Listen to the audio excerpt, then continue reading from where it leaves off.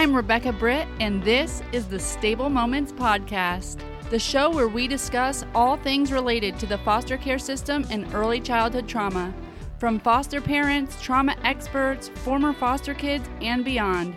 We'll take a deep dive into the complexities of the foster care crisis in an effort to better understand how to fix it. Hey everyone, welcome back to an episode of the Stable Moments Podcast. Today we are going to be talking about trauma-informed basics. This is helpful because not everyone that listens to this podcast or that I encounter on a daily basis knows about trauma, and they certainly don't know about interventions that they can use while working with these kids. My intention is to break these principles down so that they can be less clinical and they can be used by the lay person, and we can start to understand how a child's brain works after it has been impacted by trauma, and just some simple approaches that we can use so that we can interact and be more impactful in these kids' lives. So don't be nervous that this is going to be clinical at all. This truly is basics, and I have some slides prepared because I have done this talk before. So for people on YouTube that want to kind of watch along, this will have some slides that go along with it. But let's go ahead and jump right in. In this discussion, you will learn what developmental trauma is, who is likely to have experienced developmental trauma, what trauma-informed means, because we hear that a lot, right? It's a very buzzword, and even trauma-informed is starting to be on the outs. Why it's so important for you to adopt trauma-informed approaches. You'll learn some basic trauma-informed principles and practical trauma-informed responses to use in everyday interactions. Okay, let's start with developmental trauma. What is it? There are many kinds of trauma, and it's important to have this distinction because people use the word trauma all the time to refer to all sorts of people, right? And anyone can have trauma. You can have a single traumatic event happen to you, a car accident, you can have a sexual assault happen, you can go to war. For the purposes of this podcast and everything that we talk about when we use the word trauma, it really is speaking to early developmental trauma. This is complex trauma that occurs during a child's core development. It's usually caused by abuse, neglect, abandonment, witnessing domestic violence, witnessing sexual violence. Any of these types of things can add to trauma, and especially when it is over time, happens over and over again, and a child has a significant number of adverse events that are happening during their core development. That's really what makes it developmental trauma. It is impacting their ability to develop as a human being because of when the trauma is happening. So this can be a little bit confusing because developmental trauma doesn't really exist. Currently, there's no developmental trauma diagnosis recognized in the diagnostic manual that psychologists use to diagnose children. So children surviving with developmental trauma are often misdiagnosed with recognized diagnoses that are in the diagnostic manual. You need a diagnosis often to get services, to get medications. So a lot of times you need a diagnosis, and so you have to rely on the ones that are recognized. And the ones that are recognized are PTSD, bipolar, ADHD, oppositional defiance disorder, obsessive compulsive disorder. And it's not that their symptoms don't match these diagnoses, but they're more accurately rooted in complex trauma. So recognizing and responding to the trauma is critical for therapeutic results. And what happens when we slap these diagnoses on that don't address trauma is now we're treating ADHD. And we might do that with medication that doesn't address the trauma. Now we're treating bipolar, possibly with medication or therapy that doesn't go into the trauma. So we really aren't fixing the root of the problem. Okay, so let's talk about the impact of trauma on human development. Children who suffer neglect or abuse develop core feelings of worthlessness. They have a thought that it must be me. There is research to back up that a 3-month-old in a crib who is crying and hasn't been fed and hasn't gotten their diaper changed starts to think something must be wrong with me. They don't think my mom's irresponsible and she should have changed me already. They think something's wrong with me, that I don't deserve to get my diaper changed. And there's research to back up that those thoughts happen at 3 months old. So we are talking about core development of the fiber of their being, starting to think that there's something wrong with them. These children also miss out on the healthy attachment that most children get when they're in a nurturing environment. So a child that's being raised in a nurturing environment develops what we call a secure attachment to their parents. They trust that their parents are going to be there when they cry and when they need them. They trust that their needs will be met. They trust that their parents will come back when they leave. And when parents don't provide for the child their basic needs, when they don't come back when they need them, when maybe dad leaves and a girlfriend comes back or a grandma comes back and they don't really know who they can rely on, they don't know when they're going to get fed next or who's going to put them down to sleep, where they'll even sleep, that can create an anxious and avoidant attachment. So this has children either anxiously wondering when their parent's going to come back and kind of always living in that anxious space, or an avoidant attachment where they don't care who comes. They've learned that they can't trust who comes, so they've kind of tried to be more independent and off on their own.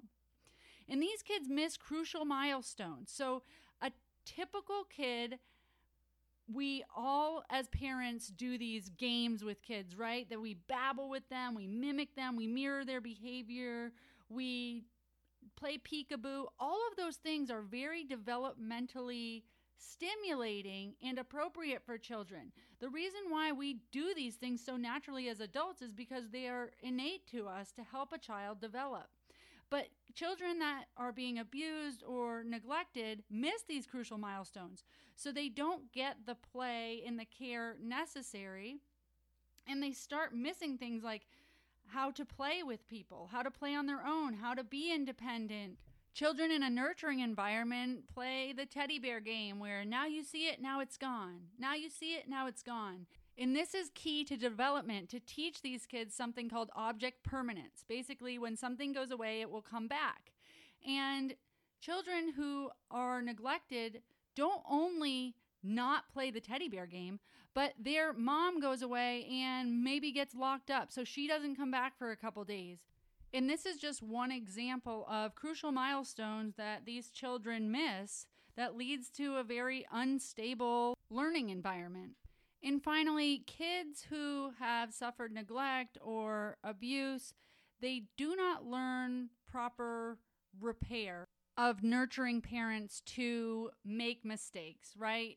As typical parents, we allow our children to fall down. They might fall off their bike. We might leave them at the grocery store, right? So these things happen as a typical loving, nurturing mom.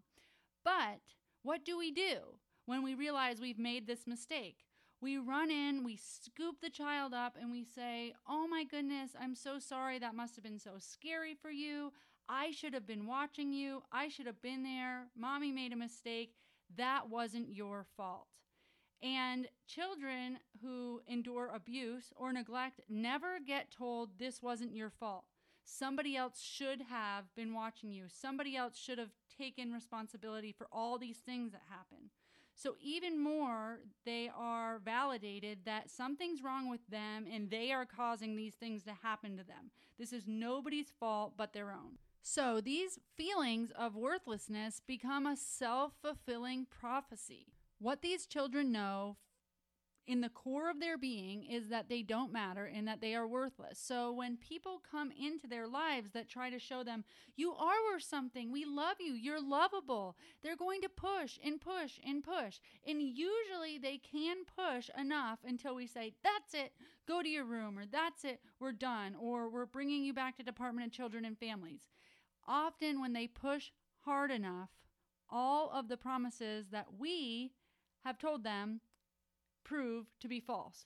So it becomes a self-fulfilling prophecy, because in that moment that we say, go to your room, or that's it, we've had enough, or put that down, or I told you no, or anytime we become punitive, the child says, I knew it, I was bad.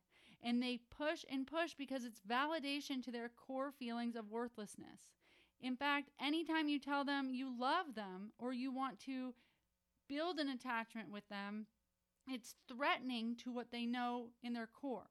So this is why they push, and usually they get the desired result, which is proving to them that they are worthless, and in worst case scenarios, terminating the relationship with that child. Children who are impacted with developmental trauma often can't make meaning of their world, whereas a typical child is given the space to become curious and understand how things work and understand how emotions work, and they can read expressions of people and understand frustrations or happiness and how the day goes. These children really have a difficult time making meaning of their world because they're being raised in an environment that is so unstable. They're often stuck in survival mode and have a lot of anxiety. They don't have time to become curious and kind of understand how the world works, and emotions often aren't rational. They can't piece things together. They may not be in the same living environment from day to day. So making meaning of their world and how it works just isn't a priority, nor are they afforded that opportunity. Children who are removed from their homes and put into foster care, put into a group home, they often are going into a new home that has a set of values, norms, dynamics that are very different than what they are used to. Everything down to schedule and bedtime and types of food that they eat and language that they're allowed to use is so very different. And often the people accepting these children into their homes may not understand how different that is. So while they're trying to set boundaries in their own home, a new child is completely out of their element. And this is what we call a different planet effect, because children can literally go from what feels like a different planet to this new home where they're not only expected to just process what just happened and to grieve their prior life and miss their biological parents and where they came from, but also they are to adhere to new expectations of them. It's a lot for a kid. So these kids are typically hyper vigilant. They are often in survival mode, like I've said, and they have to remain hyper vigilant so that they can survive. That has been their situation in their past. They have to be quick on their toes and know what's coming. They also usually have a heightened trigger response. So what that means is these kids can be triggered by pretty much anything that might harm them. And these triggered responses happen when they start to associate everyday happenings to things that can cause them harm. So one example would be a child associating the crack of a beer with dad getting drunk and beating up mom. And that crack of a beer sound could be anything. And that is why the next day when they go to school and somebody cracks a Coca-Cola and they start sweating and they want to go run and hide in the closet and they do that and then they're seen as the weird kid, that was just a triggered response because they are used to really bad things happening after they hear that crack of a drink. So that's the easily triggered hypervigilant piece to these kids. And just because I brought it up, I'll throw in there that these kids don't understand that they had a triggered response, right? So oftentimes in schools, we will see staff at school reporting that a child did something and that they're now lying about it and they're not admitting that they did it. So they might have run into the janitor's closet and tore up a bunch of stuff in there, a bunch of paper towels and supplies. And they say that they have had the child down in the planning room for 3 hours and the child is denying it. And what has really happened here is the child had a triggered response. They ran into the janitor's closet and they tore things up because they were literally freaking out. It was the only way they knew to regulate their body and to deal with all the anxiety they had in regards to the fear that they were having from this triggered response. And when they finally come down from that triggered response, they can't speak to what they did during that time. It was not a rational behavior. They did not choose to do that behavior. It was literally a conditioned response that their body took over and just did for them. So then to sit them in a room and put all this pressure that they did something that you're not happy about and tell them that they're lying, this just creates this pressure cooker effect that these kids are like, I know I'm bad. I already know I'm bad. I don't know why I do what I do. I don't know why I get in these situations. And because often they can't verbalize it like that, teachers, staff, parents alike just get more frustrated, and it's really sad. And I am not saying anything against teachers or parents or anyone, really. I understand that everybody is just doing the best that they can do, but a lot of my job as a social worker was going into schools after they reported that a child was doing behaviors that were completely unacceptable and that they were lying and that the school was just so frustrated with them. And often I was able to just teach them some of these trauma-informed basics so that teachers could interact with these kids a bit better and come down to their level and not trigger their shame response. So, in all the years working with children who have early developmental trauma, all of them had some common challenges. Now, not every single child had all of these, but these were all of the ones I saw, and I saw them over and over and over again. So, I've got a list of the challenges that these kids have. And that list is they have a short fuse. They have this all is lost mentality, like, oh my gosh, it's all over. There's no point when they fail at something, or even just something very small, like they weren't able to tie their shoes. All is lost. I might as well not even go to school today. They beat themselves up. Oh, I suck at this. They're emotionally dysregulated, meaning they might have tantrums, they might have big outbursts. They don't know how to regulate their emotions. They're distracted often and hyperactive. They're easily triggered, as we talked about. They're impulsive, so they lack some of the thinking that you need to make good decisions, and they will just make them impulsively. They lack confidence and self-esteem. They need control. They struggle to follow through and lack critical thinking skills. So some of the trauma-informed approaches that you can use with these kids are being relationship-based, being non-punitive, empathizing with the child, labeling your emotions and labeling exactly what's happening, getting curious, being playful with them, and being very structured as well. Okay, so I'm going to walk you through these approaches. So let's start with relationship-based. Although you may have several objectives when you're working with a kid, the relationship must remain the priority. So this means you need to know when to drop the agenda. Say you have a plan to hang out with a kid and you are going to bake cookies that day, or say you're going to walk them through grooming a horse. And the child is obviously upset, obviously not able to do the task. Your priority is the relationship. You're not going to say, well, damn it, Sophie, we're going to bake these cookies. Or, well, I really need to teach you the right order of the brushes, and keep ignoring the fact that the child's having a rough day and showing you that they need some extra attention in another area. You're not going to ignore that. You're going to be able to drop your agenda and focus on what they need. And that might be like, hey, I noticed that you are doing something different today, or I noticed that you're a little upset. Did you want to walk outside, or did you want to do something else? Also, understand how you might be able to make something their idea. Again, I said these kids need control, so maybe just the idea of you saying, we're going to make cookies today, or we're going to groom a horse, is enough to make a kid not want to do it. So if there's 3 acceptable things that you could use your time building a relationship, then give them the choice. Say, we can do this, this, or this. I'm excited to hang out with you. What would you like to do? And have the child choose. That way, when they get bored or distracted halfway through, you can say, oh, we were just doing what you wanted to do, and try to redirect them back to their plan. I thought you were going to show me how to cook today. And that lets them feel like they have the power, they have the control, and you're learning from them. This addresses their need for control while keeping the relationship the priority. At the end of the day, did you build your relationship with this kid? Is there more trust? Do you have more rapport? Do they want to see you more? That is the metric for success here. Another key relationship-based principle is reading behavior as language.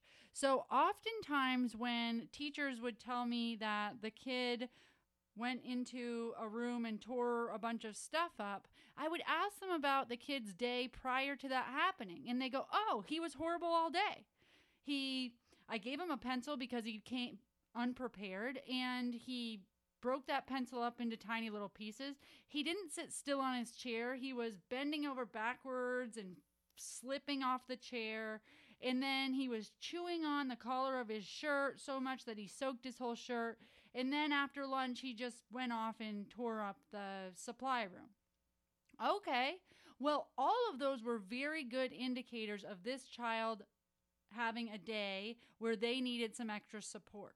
So if we can read some of that behavior as language, that child is already feeling a whole bunch of shame. They know they're bad and they wish they could sit still, and they're trying like heck to actually do what you've asked them to do, even though you may see it as defiance.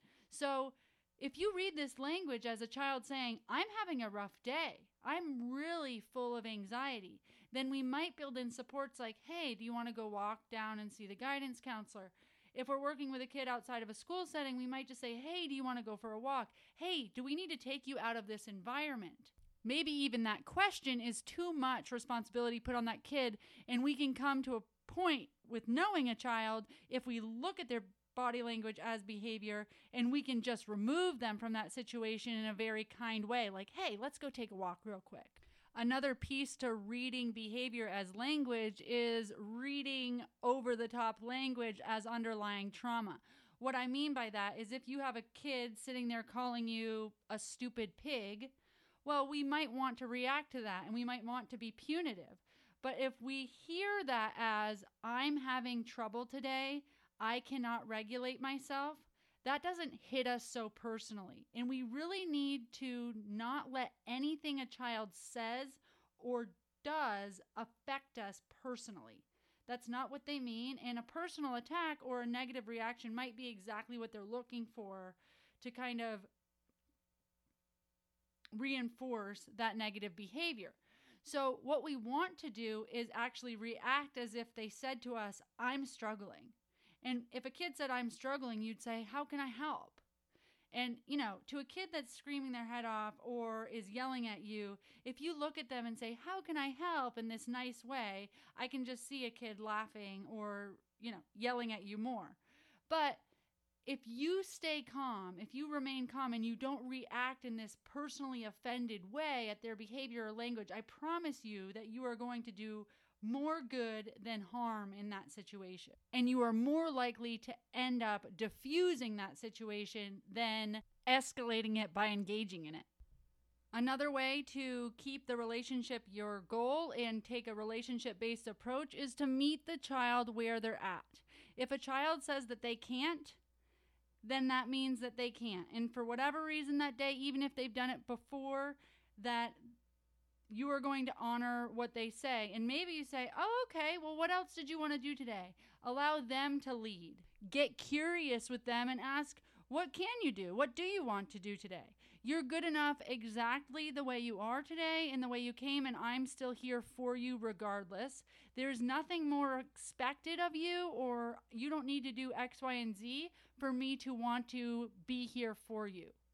Expectations often cause frustration with this population, and these kids feel like, I know she's going to make me do this, or I know she's going to want me to do this, and I'm nervous about it, and we don't want to put that kind of pressure on them. Now, as you build a relationship, you will be able to decipher when it's a time that a child could use some encouragement, some gentle encouragement. We do want children to realize that they can do a lot of things. So you'll learn that line, but you always start with the relationship, and we don't push them to do anything until we've built that relationship. Finally, a good way to build relationship is always to celebrate successes. So you want to create a winning streak. If a kid says that they can't do something, sure, we take it at face value. We ask them what they can do. But whatever they can do needs to be celebrated. If a kid is too scared to go brush a horse, then what can we do? What's the first step? Maybe we just look at the horses from the pasture, and while they're sitting there doing that, we're like, wow, look at how close you're getting. Wow, you already know the difference between this horse and this horse. See what observations you can make, and then recognize them for how well they're doing and how comfortable they're becoming. If it's math that they are having trouble doing and they're afraid of, break it down to the easiest math that they do know so that you can show them that they do know some things and slowly start building off this. This builds confidence. It creates a winning streak for them. And then always remind them how far they've come. Last week you were standing at the gate just looking at the horses. And look, this week we're getting even closer. We're going to go in there and pet one. Another principle of trauma-informed care is being non-punitive. That means that any behavior that the child is going to do will have a natural consequence, but you will not have an emotional response to their behavior. So if they are acting out, I've had kids before throwing the football in the barn, which one of our rules is that there's no throwing balls in the barn. And I said to the kid, hey, the rule is that we don't throw balls in the barn. If you throw it again, you're going to lose the football. I said it just like that, completely matter of fact. I wasn't like, what were you thinking? Or why would you do that? Or you know the rule, or you're done. No, I just said it matter of fact. Hey, we don't throw balls in the barn. If you do it again, you're going to lose the ball. The kid actually did it again. He pegged it right at a stall. And did I go, I can't believe you did that? Or did I get frustrated? Or did I pick the ball up hastily? No, I walked over to the ball. I grabbed the ball. I put it away. And then I was like, all right, let's go do something else. Now, it might be appropriate at that time to say, hey, dude, what's going on? Why did you feel like you needed to throw the ball? You might want to process it, but really, you just need to go put the ball away and keep going. They had their natural consequence. You don't need to harp on it. The natural consequence was the ball goes away if you continue this behavior. And then you followed through. They did it once more, and you took the ball away. Now, I cannot stress enough how important follow-through is. So please do not let that kid throw the ball again after you've stated what will happen if they throw the ball again, and then you go, I told you you're going to get that taken away. Please don't do it. No. If you have said, this is the rule, there's no throwing balls in the barn. If you throw it again, you're going to lose the ball. If they throw that ball again, you better go grab that ball. They better lose it because they are testing you. And if you say to them, I told you you're going to lose it. Please don't throw it again. And you give them another choice. Now you're starting to engage in negotiation. And guess what? This will never end. You will always be pushed to see how far they can take it. But you don't do this with any frustration. It's just their choice. If they want to make that choice, that's up to them. It doesn't affect you at all. We don't take any of this personally. These are relationship-focused consequences. Kids are used to thinking, you don't like me because I did this, or you get mad when I do this. No, I like you regardless. But if you want to play with the football on this property, this is how we do it. That's your choice. I like you just as much whether or not you choose to throw the football or not. I don't get mad. What you do doesn't make me mad at you. I'm just here to keep you safe. So if you've chosen a choice that's unsafe, I need to remove the ball. That's it. Just simply state the expectation, state the consequence, and then follow through. They're looking for us to validate that they are bad, and we're not going to do that. When you can, and when a consequence involves another person, try to make your consequences relationship focused. So I have some kids on my caseload that used to steal from a teacher, right? They would take things. It's common with kids with trauma to take things as they're trying to fill a void. So one consequence for this, rather than making the child return the item and say sorry and feel really shamed, Instead, what you can do is have the child write a card, make a card or make a bracelet, and give that card or bracelet to the person that they took something from or that they hurt, and say, hey, I just wanted to give you this. I hope you don't feel like I don't like you. In that way, the relationship remains intact and no damage is done there. And you're teaching a kid how to repair relationships when we hurt people. The next approach is to be empathetic. This is understanding the child's experience and coming from a place that they can come exactly as they are good enough, and to simply just be with them. A lot of times we have the thought that we're going to do a specific thing or we're going to make a difference in a child's life, but just being with them as they are is really, all you need to do. And this goes along with dropping the agenda and just being. Feel their struggle as your own. If a kid jumps out of the car and they are upset or frustrated or kicking dirt or angry, be aware of what you're bringing to the interaction. If you are feeling some frustration, if you have tension from work, if you're not all there, or you have some home stuff going on, how much is that coming into your time with this kid, and how much is that making it so that you are not present? Be aware of that so that you can kind of keep a gauge on your capacity for empathy. And then always remember the overall framework. Remember what you're doing with this child. Remember that you're just trying to build a relationship and that you're trying to be a good mentor. Try not to get so focused on this one moment where this kid's having a meltdown or having poor behavior, or you're not getting done what you thought you would get done, and try to just keep focused on the bigger picture. Because in the long run, this time in that you just stood with this kid and hung in there, that matters more than anything. And even better, when a child is showing you an emotion, label it for them. Or if you're experiencing your own emotions, label it. Tell a child, this is frustrating. I noticed that made you upset. Normalize these feelings for these kids. It doesn't mean that they're a bad kid because they got mad. Those are very normal emotions for anyone to feel. So when we label it, we normalize it for them. And only then, once they realize that they're frustrated or they're angry, only then can they start having the awareness that they need to deal with those emotions appropriately.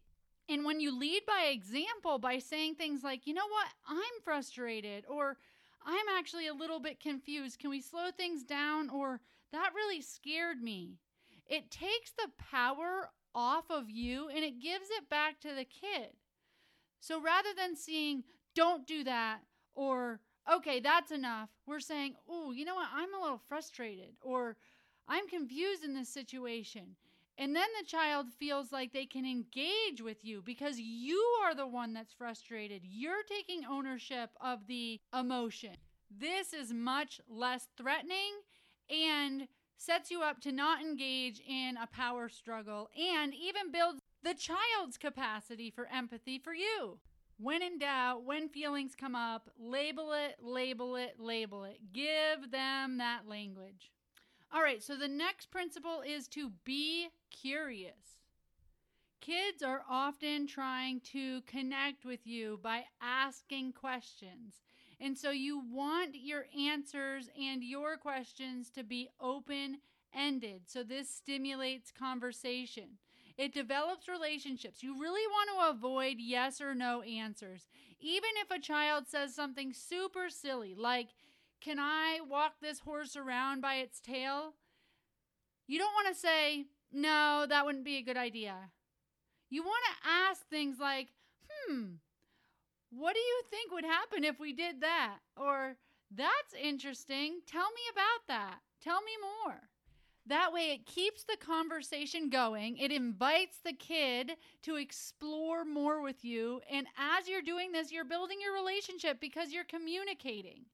And a lot of times kids might say crazy things like walking the horse around by its tail, or, can we jump off the roof into the pool?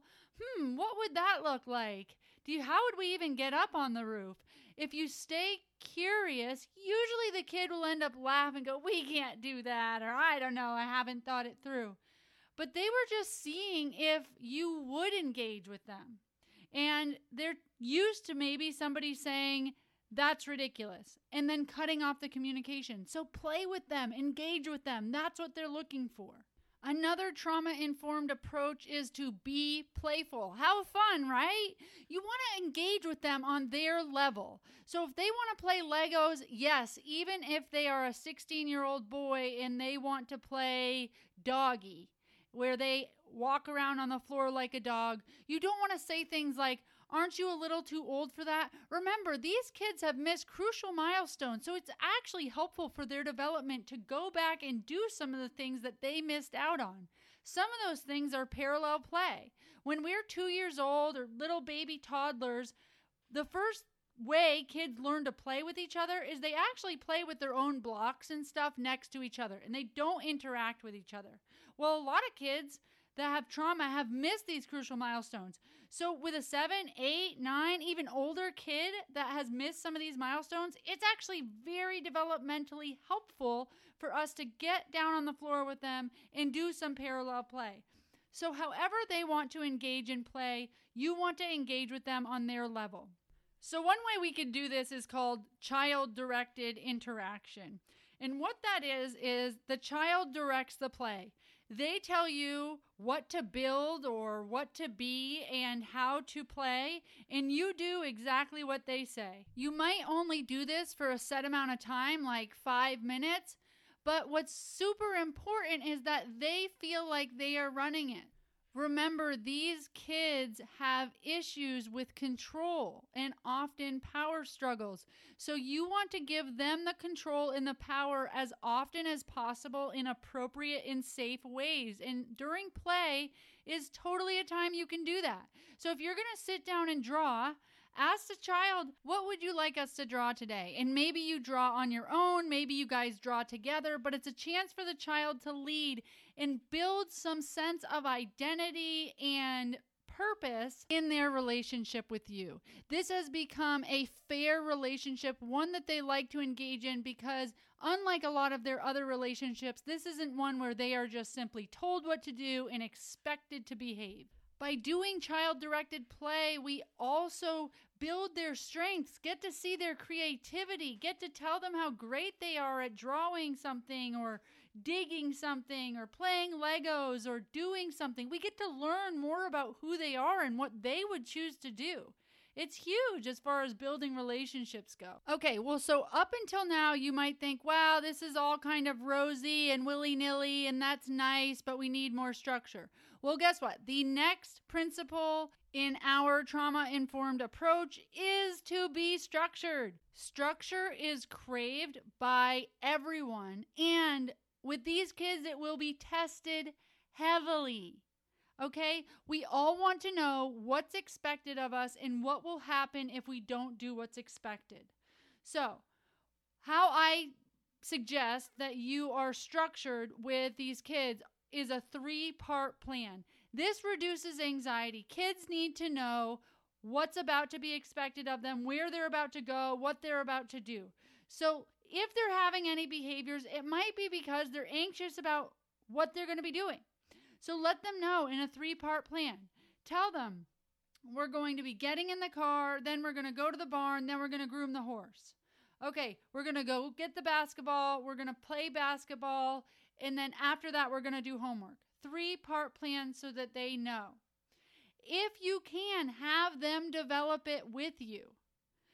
If you have some unstructured time with them, ask them to make a plan. Hey, we've got some time to hang out together. We've got an hour. What would you like to do today? And they can come up with the plan. And this is going to help you later because if they stray from the plan or they get distracted or they get bored, you can redirect them back to this plan and tell them this was their plan and we were just trying to follow what they came up with. If you're with a child all day, that might mean numerous 3-part plans, right? You just tell them the next 3 things that are happening or have them develop the next 3 things that are happening. If they want to deviate from the plan, then you can actually go ahead and deviate from the plan if you process it with them.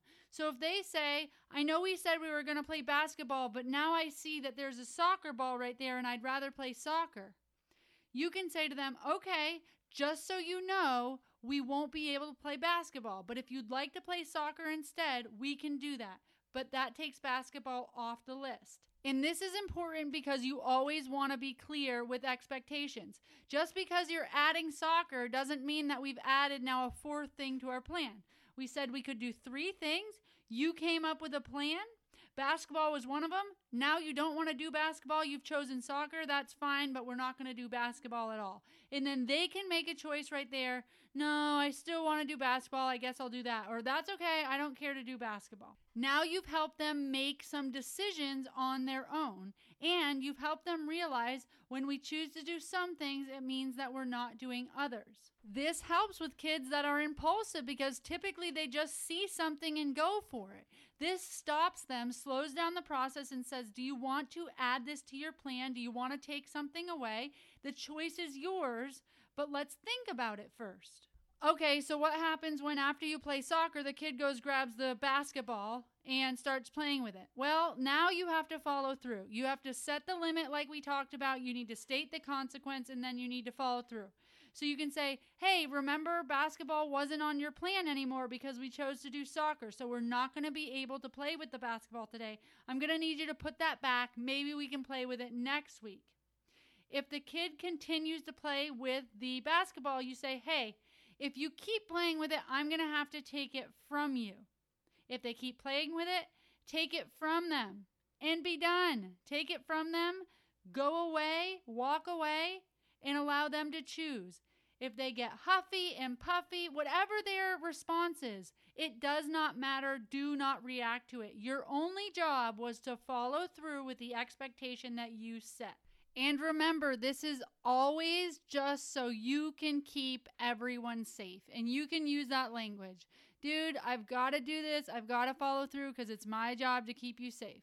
Okay, so we'll wrap up here with a couple case studies just so that you can have an example of real life situations. So there's one case scenario of a kid that lacks identity. This is a kid that comes to you and is a shell of a kid. Anything you ask them, they don't really know. They're quiet, soft-spoken. You say, hey, dude, what do you like to do? What do you want to work on? I don't know. They look for you for the right answer, and they want to have the right answer so bad that they will try to guess what you want them to say.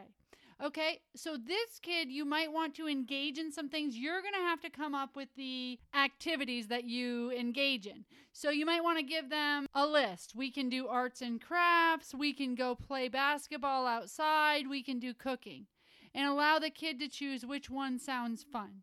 Then, while they're doing that, you can kind of help them develop who they are and what they're good at. Another great activity that you can do is an About Me board. And an About Me board is just like a dream board. But how can you expect a kid to know what their hopes and dreams are if they don't even know who they are? So, About Me board is where you just sit with a bunch of catalogs and you cut out things that speak to you. Oh man, I love pizza. I love swinging on the swings. I love horses. All those things those kids are going to cut out. And then you have a snapshot of who this kid is. And this kid can take this with them so that they have a snapshot of who they are, a little bit better sense of their identity. So that's a great example of how to work with a kid that has lack of identity. And slowly you'll see them kind of build their confidence in their relationship with you and have some answers for those questions about what do you think. You also want to encourage them to try. They don't want to try because they're scared to fail. But if you create an environment where trying is great, failing is great, it's part of the process, but let's just try this, then they're much more apt to feel comfortable making those mistakes. So if they say they're interested in building a house and you're like, oh gosh, I don't know how to build a house. How do you think we would get started? And then you start making a list of supplies with the kid. And then you think maybe we should just try to do a birdhouse. And you laugh through all the problems that come along with doing that. The child starts to realize like the process it takes to come up with an idea and actually start to do something, start to create something. And you're really empowering that child to be able to try. Okay, I'm also going to give you a case study of a kid that engages in a lot of power struggles. So, a kid that I used to work with at a Stable Moments program, he came and he knew it all. He didn't want to engage in any of the activities because he already knew. I know that. I already know how to do that. We wanted to teach him how to groom the horse. We wanted to teach him how to walk the horse. We wanted to teach him pretty advanced things. Yeah, I know, I've already done that. He even looked at his siblings on the property and said, "Oh, you're only doing that. I did that 4 weeks ago. I've already mastered it." So we were kind of at a loss because he didn't want to do anything that we suggested because he was too smart and already knew. And the truth was, he just didn't want to be told what to do. So we would start asking him, "What would you like to do today?" And we would let the decision be his. Well, he thought all the activities that we had were stupid. And they were easy. So this went on for a very long time. But one day I decided, you know what? I'm going to agree with him. And I went out there and I said, "Dude, I know that these activities are so lame. They're baby activities. Anybody can do them. But,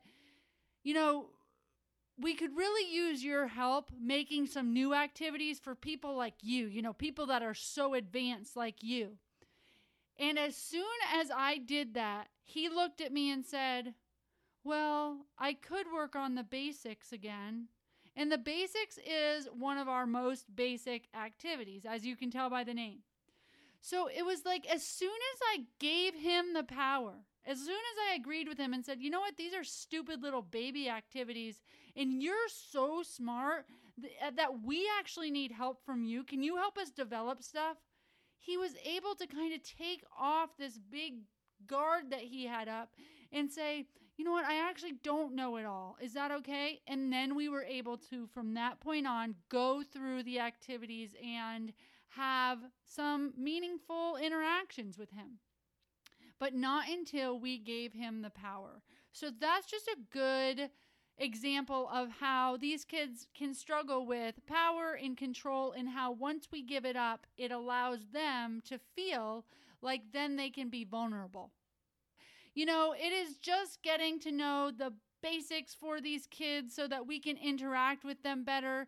Some of our typical parenting or thoughts on discipline, they just don't apply to kids who have endured trauma. And we really want to build that relationship and create an environment where they can grow, find their identity, and feel like they matter. These approaches are really meant to be applied by anyone who wants to work with these kids in a more productive way. I really hope that this wasn't too clinical and that I broke it down in a really easy to understand way. If you have any questions or a particular situation, I love to hear from you.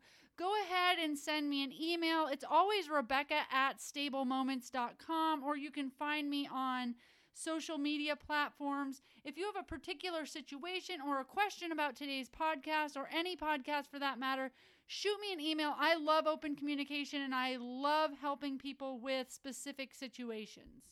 If you think this podcast episode would be helpful for anyone, maybe you already knew about trauma and this was totally just a refresher for you, but there's people in your community that could know more about trauma and would find this insightful, please go ahead, share this with them. I want really the community to just get a little bit deeper of a look into the lives of these kids and how we can interact with them better.